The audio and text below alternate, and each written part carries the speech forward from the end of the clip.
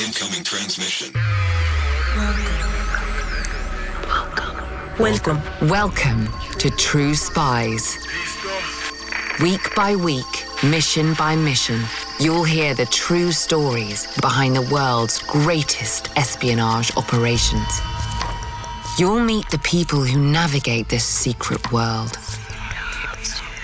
What do they know? What are their skills? And what would you do in their position? This is True Spies. By my count, there were 3 of them in the library. Best to hit them now. So I stood up and shouted the equivalent of, "Okay, you sons of bitches, come on out with your hands up." This is True Spies. Episode 37, How to Make Friends and Stage Coups.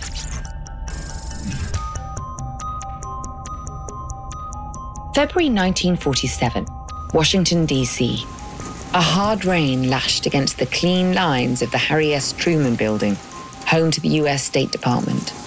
It was a Friday afternoon, and the office was clearing out. One figure, stooped under a dark umbrella, hustled against the tide of the departing weekend crowd. He had an appointment. So at that time, there was only one man at the State Department who made a habit of staying late on a Friday. Maybe he enjoyed the peace and quiet, I don't know.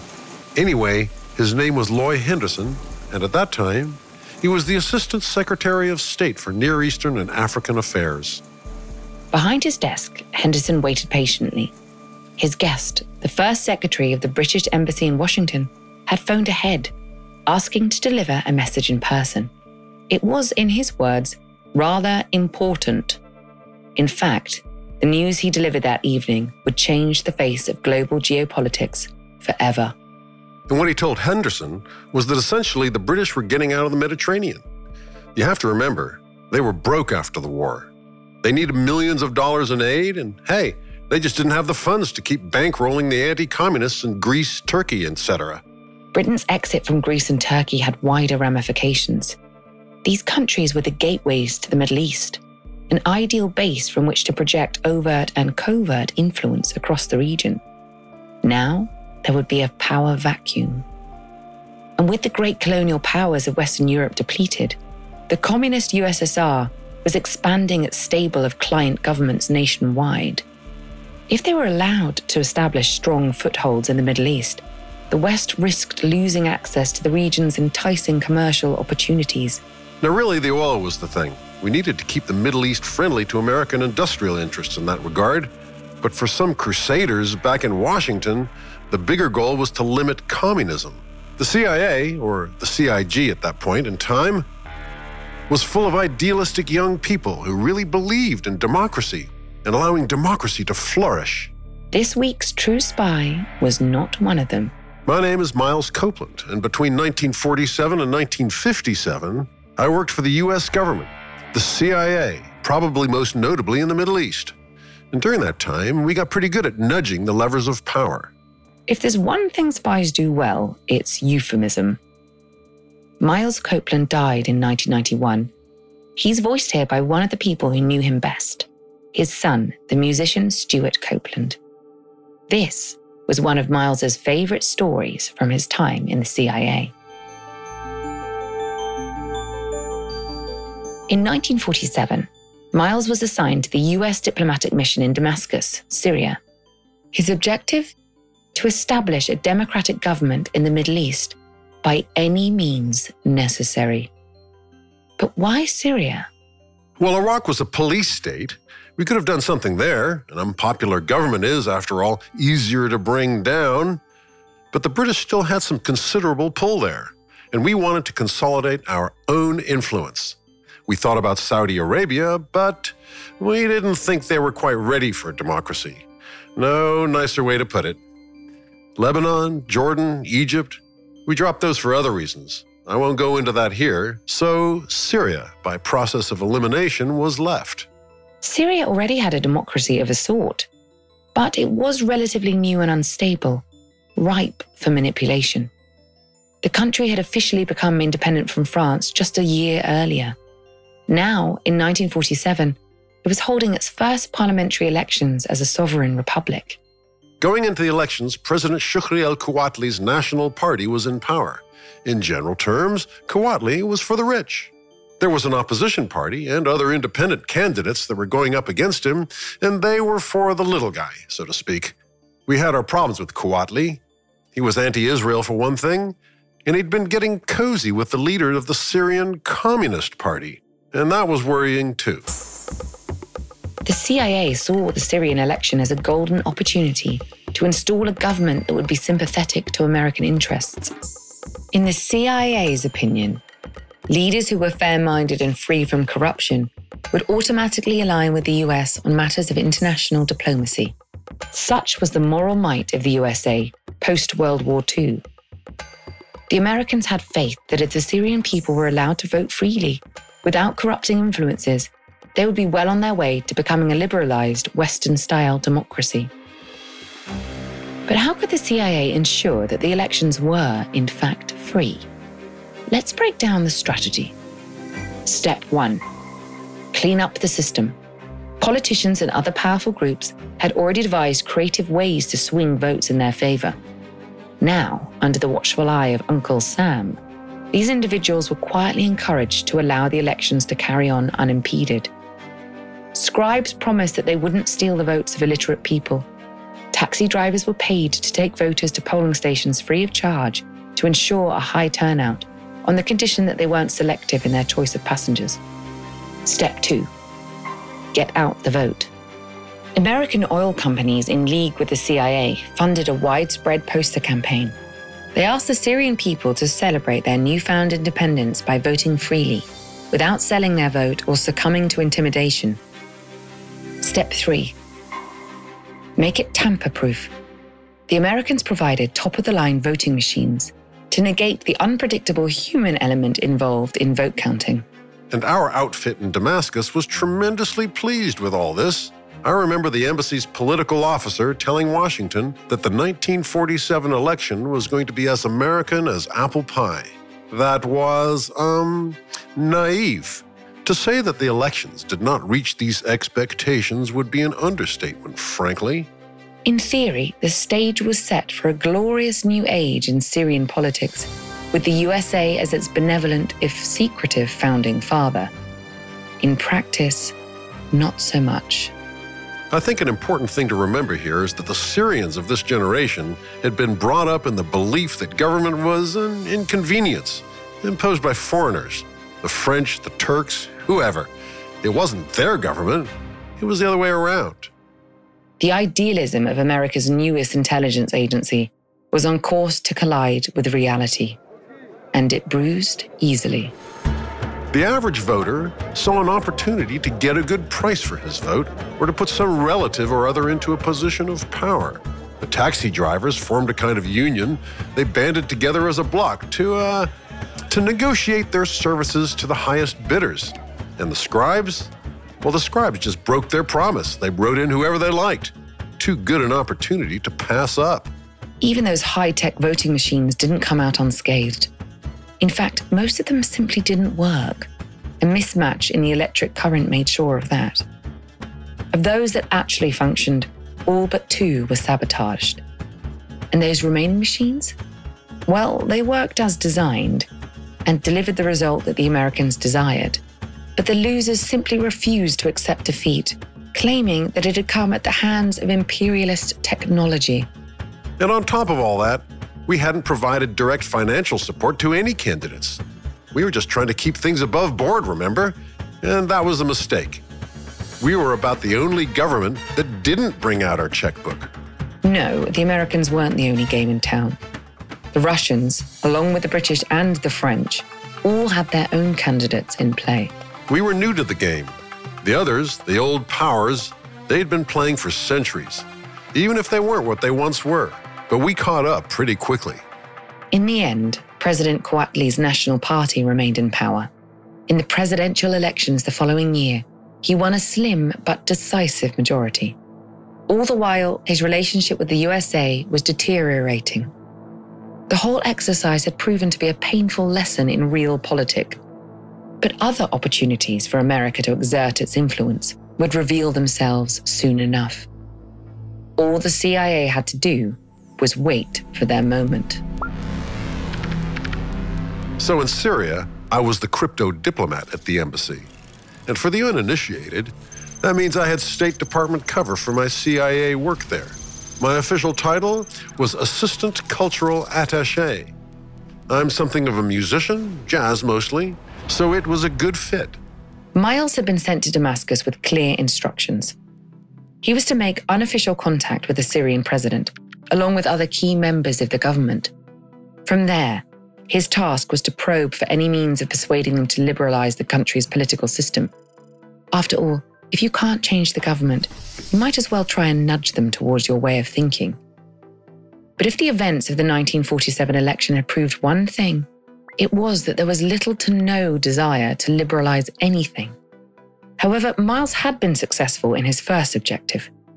Within 6 months, he developed a friendly personal relationship with President Kouatly. That coziness raised suspicions within the Syrian intelligence community. Fakhri Baroudi ran President Kouatly's personal intelligence outfit, and he was most interested in finding out why so many army officers seemed to attend these cultural cocktail soirees that I held every week or so. Man to man, we got on pretty well, but he knew that something was kind of amiss as far as my involvement was concerned. Fakhri Baroudi took particular offense to the fact that Miles had been allowed to accompany one of the president's top regimental commanders to the front lines of the Arab-Israeli conflict, which Syria entered in May of 1948. Baroudi was incensed. Why would a so-called cultural attaché, an assistant cultural attaché no less, be so keen to make powerful friends in the military? More to the point, why would these military men be so keen to speak with him? He had to know what the Americans were up to. Fortunately, he knew just the man to ask. The embassy's telephone operator, Joseph, was also one of Baroudi's spies. So he was asked to keep tabs on me, rifling through my desk drawers and so on, tapping my calls, etc. And naturally, Joseph relayed those instructions to me. Long ago, Joseph, the phone operator, had realized that there was no sense in turning down a payday, no matter where it came from.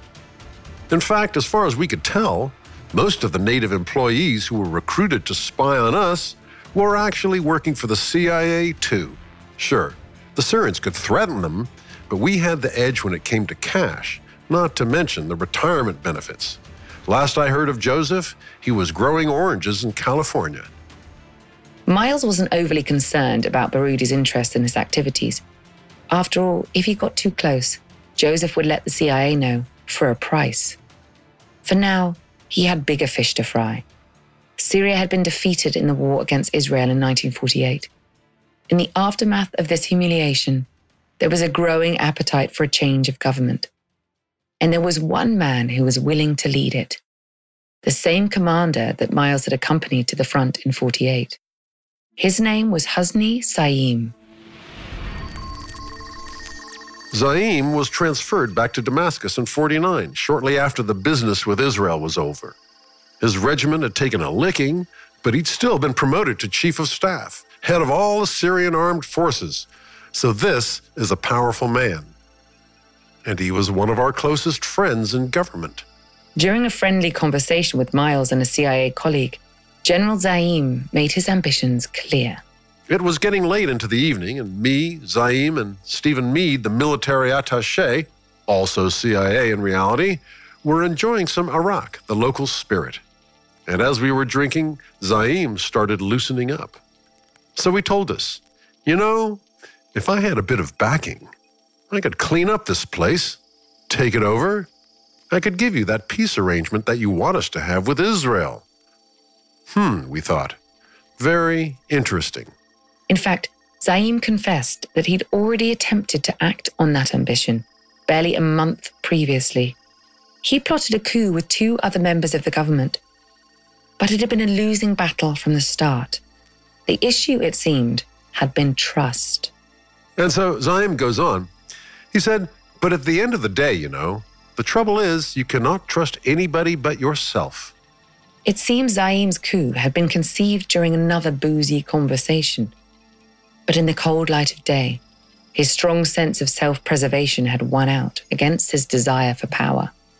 So Zaim had gone straight to President Kouatly and told him that these two government colleagues of his were plotting against him. He can't have had much faith in their abilities. He wanted to protect himself for when it would all inevitably head south. At this point in the retelling, the CIA men had questions. They knew for a fact that Zaim's would-be co-conspirators were still around, still in positions of influence. If what he was saying was true, then it seemed bizarre that they were even alive, let alone employed. So we asked Zaim, is it President Kouatly's habit to forgive traitors? Zaim's eyes lit up. It was a good question. It had an even better answer. But you don't understand what traitors. He went on. Each of those bastards had already gone to the president to inform on me and on each other. It seemed that each of the plotters had decided that they simply had too much to lose. As a result, President Kouatly was satisfied that his top commanders were all deeply honorable men, committed to rooting out rogue elements within the government. So then, the CIA's fair play electioneering had failed. An internal coup had never made it beyond the earliest stages of planning. Perhaps the solution lay in a combination of these two approaches. A military coup, aided and abetted by the experts at the CIA. Miles's friend and colleague, Stephen Meade, spoke up. And so Steve says to Zaim, listen, you can't have a coup all by yourself. You've got to trust someone. And you've got to trust someone who can share your successes, not compete for them. Someone without so much skin in the game. Someone like the CIA, perhaps? Zaim nodded along. Just like that, the seeds of a coup had been sown. Sometimes, all it takes to bring down a government is a spy, a soldier, and a bottle of the strong stuff. But if you're planning a coup, you need to have a pretty clear idea of how you're going to pull it off. Sure, you could storm the government, park tanks in public squares, execute dissenters. But if you take that route, become a brutal dictator, you've got to be comfortable with going it alone. It's lonely at the top, especially if you've shot everyone else. And if you happen to be in the middle of a region that holds political and commercial significance for the world's biggest superpower, well, you might find yourself on the other end of a barrel a few months down the road. No, this coup would need to have the full approval of the American government. And that meant it had to be bloodless. And this is where we came in. So, how do you solve a problem like the CIA? Here's Miles with a step-by-step guide. A coup 101, if you like. So first, with a little assistance from yours truly, there would be a series of incidents, real or staged, that would exaggerate the unrest that was already brewing over there. And once there was a perceived threat to citizens and foreign diplomats, well, then we could pretty easily justify increased security measures that would never be otherwise tolerated. After the population was psychologically prepared for a restriction of their freedoms, they'd be treated to a symbolic spectacle. For example, maybe an important building being burned down, or an attempted assassination, or even a riot. Anything that could prepare the ground psychologically for the people to accept the need for martial law.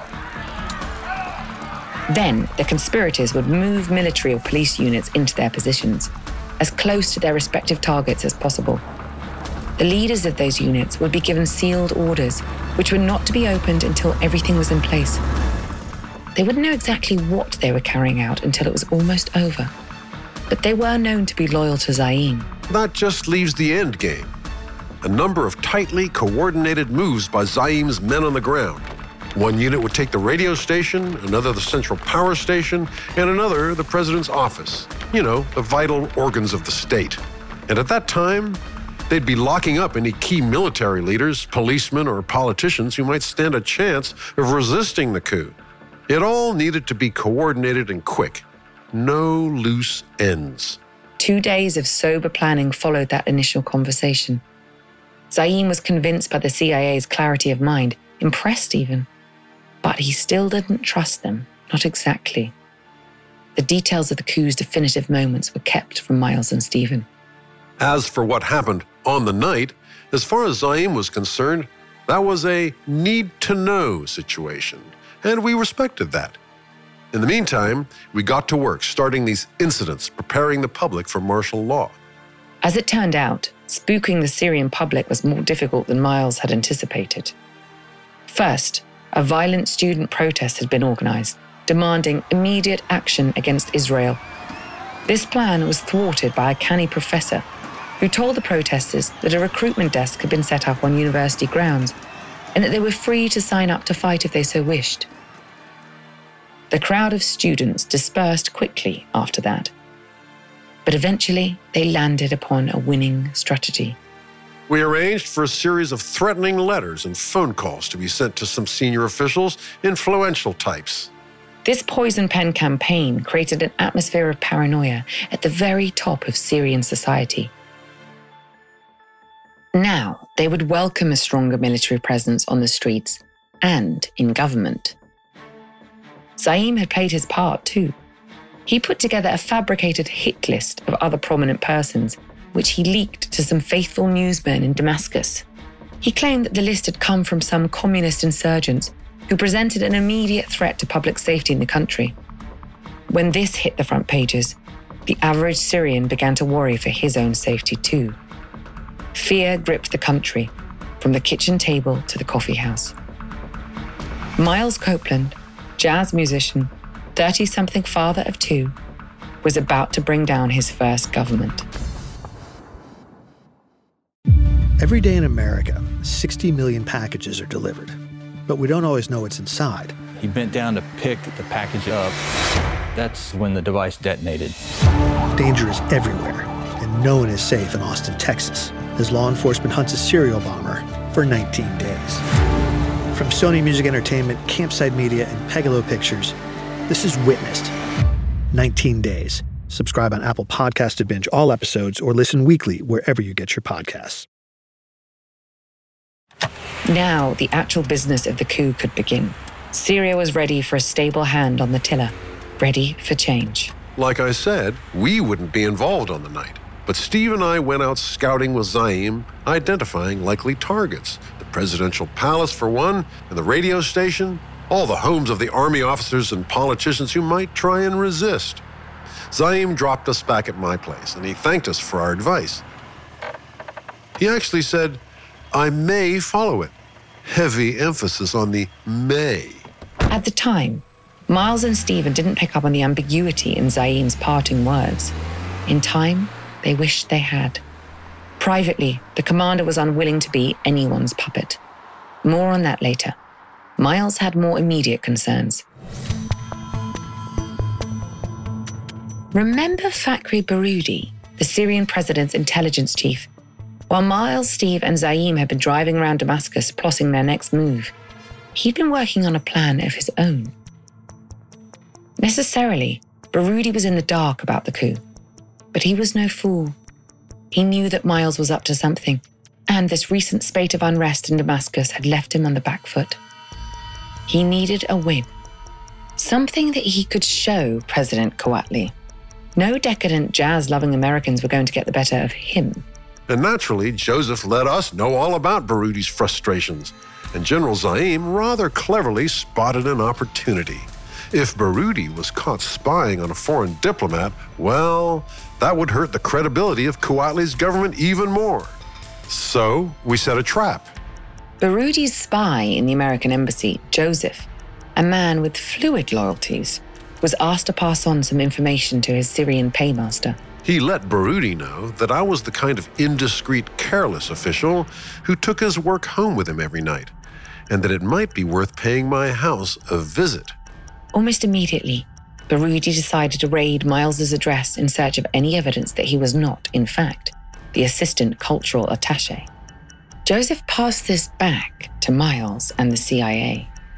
When Baroudi's men came knocking, they wouldn't find an empty house. We were going to make some noise. People were going to know what he tried to do. On a cold day in March 1949, Miles bundled his family into the car and sent them off to stay with friends in Beirut, Lebanon. For all Fakhri Baroudi knew, he had gone with them. Me, Steve, and a few other fellas, mostly U.S. military, took up positions in the house. The others only knew that some men were going to break in and that we had to catch them, preferably without killing anyone. No need to let them in on the bigger picture here. The CIA men set about preparing themselves for the home invasion. Drawers were rigged with tear gas, and bright, blinding lights, designed to disorientate, were rigged in the library, where Miles kept his documents locked in a safe. And that was the gentle stuff. One of the defenders had brought along a small armory's worth of .45 caliber pistols in anticipation of a Wild West-style shootout. He called them cannons, which wasn't too much of an exaggeration. These were big guns, and I thought that was a little heavy-handed for what we were expecting. You see, we knew that Zaim had called Fakhri Baroudi ahead of the raid and demanded that the men who searched my house be unarmed. And this is what he told us anyway. Baroudi must have been shocked by this. He would have had no idea as to how Zaim knew anything about the raid. But he was outranked, and he only had a small window of time in which to act. And so, according to Zaim, the Syrian intelligence chief had acquiesced. So, based on what Zaim told us, we were expecting 4 men, all without weapons. Now, the waiting game began. The first night went by without incident. Once the booby traps were set and the pistols had been polished, the men entertained themselves with books, conversation, and the modest alcoholic contents of Miles's pantry. As the second night drew in, the men grew quiet, ears strained for any sign that the invaders had arrived. At 8 o'clock, we heard a jeep speeding up to the front of the house. Then we heard feet coming up the front steps. Somebody was toying with the lock. Anyway, he must have gotten bored of that, because the next thing we heard was the glass in the front door smashing. Then they were inside. From their respective positions in the house, Miles, Stephen, and their colleagues held their breath. They heard footsteps moving across the hall and into the library where the tear gas had been rigged to explode. By my count, there were 3 of them in the library. We waited for the gas to go off. And then Steve had second thoughts. If we waited for the gas, it might just put us out of action too. Best to hit them now. Stephen hit the switch beside him. Powerful lamps turned the darkness of the library into blinding daylight. This was the moment to strike. Put yourself in the library. You know where your men are. You think you know where the Syrians are too. Those blinding lights have startled them. You've got the element of surprise. Your move. Do you open fire? Remember, they're unarmed. You don't want to make this any more of a diplomatic incident than it has to be to serve its purpose. Or would you give them a fair warning? Declare them surrounded. March them out with their hands up. Have somebody call the police and hand them over. Maximum visibility, minimal potential for bloodshed. Miles opted for the latter. Luckily, he'd been practicing his Arabic. So I stood up and shouted the equivalent of, "Okay, you sons of bitches, come on out with your hands up." It's the kind of thing you can wait a lifetime to say, especially if you're able to say it while holding a very big gun. However, Miles's command didn't have the impact he'd hoped for. There was a lull, maybe for a second or two. Then we saw another hand pushing through the doorway into the library. It was holding a pistol too. The disembodied hand twitched its trigger finger. A deafening bang shook the room. The 4th Syrian was shooting at the lights. So, okay, we thought. I guess they're armed. Stephen Meade was good in a crisis. With the automatic prowess that only hours on the shooting range can bestow, he took aim and fired back at the hand. Its pistol spun away and clattered to the floor. It was joined shortly thereafter by half a finger. And I don't know if you know how much noise a .45 handgun can make. It's loud enough on the range. In a big roomy house with marble floors, it's deafening. The exchange of fire set off a chain reaction. Soon the air was thick with bullets. Too many bullets, in fact. It sure as hell didn't sound like 4 men shooting. And then we had that confirmed when one of our guys came running in from his position on the perimeter, screaming that we were surrounded. A few calculations later, Miles determined that there were at least 7 men on the property, and they were all armed to the teeth. Beneath the percussive din of gunfire, a new sound wheedled into Miles's consciousness. The telephone was ringing. And for some reason, I answered it. A friend had heard reports of gunfire at the Copeland house. Naturally, he decided to check in. So I crawled over to the hall telephone and picked up. Hello? Copeland residence? Sorry, but I'm a little busy right now. You hear shooting? Yes, it's right here in the house. It's a little complicated. I'll tell you about it when I next see you. Listen. Damn, now they're shooting at me personally. I better hang up now. Could you keep your cool? Let's hope you never have to find out. The shootout lasted for 22 minutes. We had another man watching from outside who timed it helpfully. By now, there was quite a crowd gathering outside. We were starting to draw some real attention, more than we'd planned anyway. Eventually, one of the Syrians inside the house had managed to engineer an escape from the gunfight, leaving somewhat shaken through the library window. Realizing that the simple intelligence gathering mission was beyond saving, his compatriots followed him out. They sped away. The shooting stopped. And then for a moment, everything was quiet. I had a minute to look around and check the damage. The door into the library looked like Swiss cheese, and likewise the carpets. I was not looking forward to explaining all this to my wife. The quiet didn't last. Barely a minute had passed before the roar of engine noise flared again outside. A convoy of jeeps and police vehicles descended on the house. Husni Zaim had arrived on the scene. His men helped to manage the chaos. Everyone was fine, but we had questions for Zaim. For a start, we knew he'd given Baroudi his marching orders, and why hadn't he made him stick to 4 unarmed men? The general smiled and replied, "Well, if a small incident is good, a big incident is better." What if someone had been killed? Well, no one was, were they? And what the hell do we do now? Wait and see. The dust settled. Statements were taken and journalists were palmed off. There would be enough to explain to Washington as it was, without local newspapers sensationalizing the events of the evening. So no, it didn't go entirely to plan, but Zaim was right. We had fanned the flames of chaos, as it were, and it was a very bad day for Baroudi and for the president. The stage had finally been set for Zaim's coup, and there was no sense in waiting. It happened on the following Sunday. Everything went exactly to plan. The army took the radio station, the power station, and the palace. President Kouatly and Fakhri Baroudi were both imprisoned, alongside several other Syrian notables. No blood was spilt. The CIA had their friendly dictator, someone who could hold the fort until free and fair elections could be properly introduced. Or so they thought. So it turns out Zaim had no intention of holding free elections. We figured that out pretty quickly.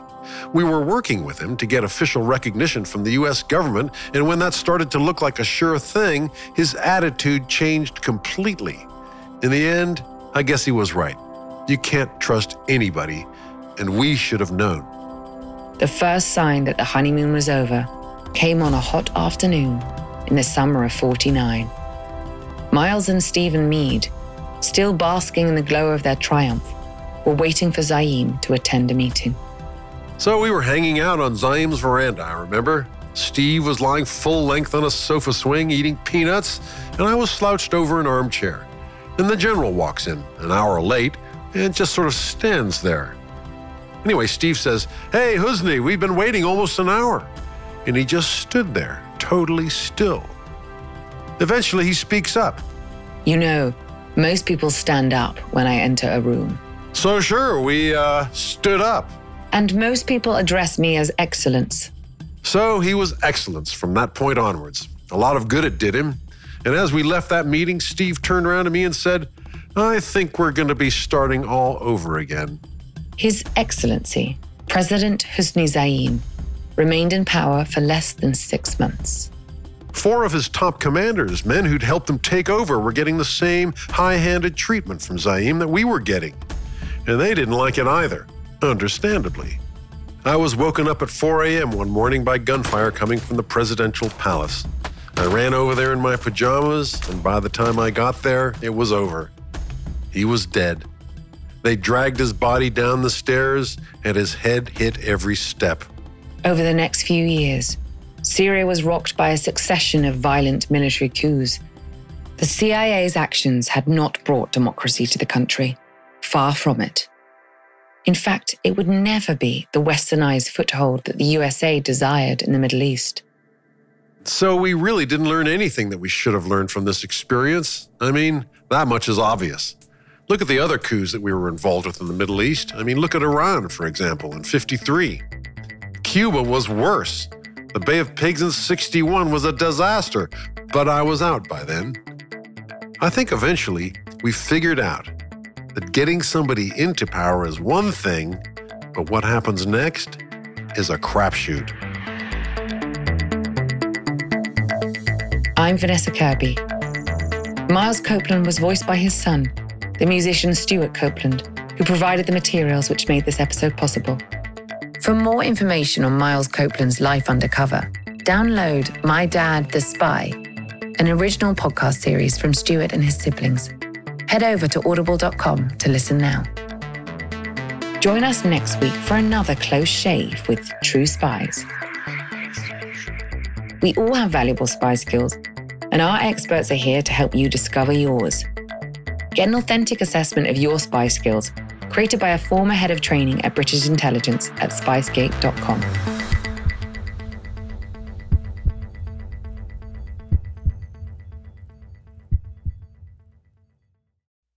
In the 1970s, John Todd burst onto the evangelical scene with a shocking tale. He claimed to be a former witch involved in a then unheard of secret organization called the Illuminati and urged Christians to prepare for a violent world takeover.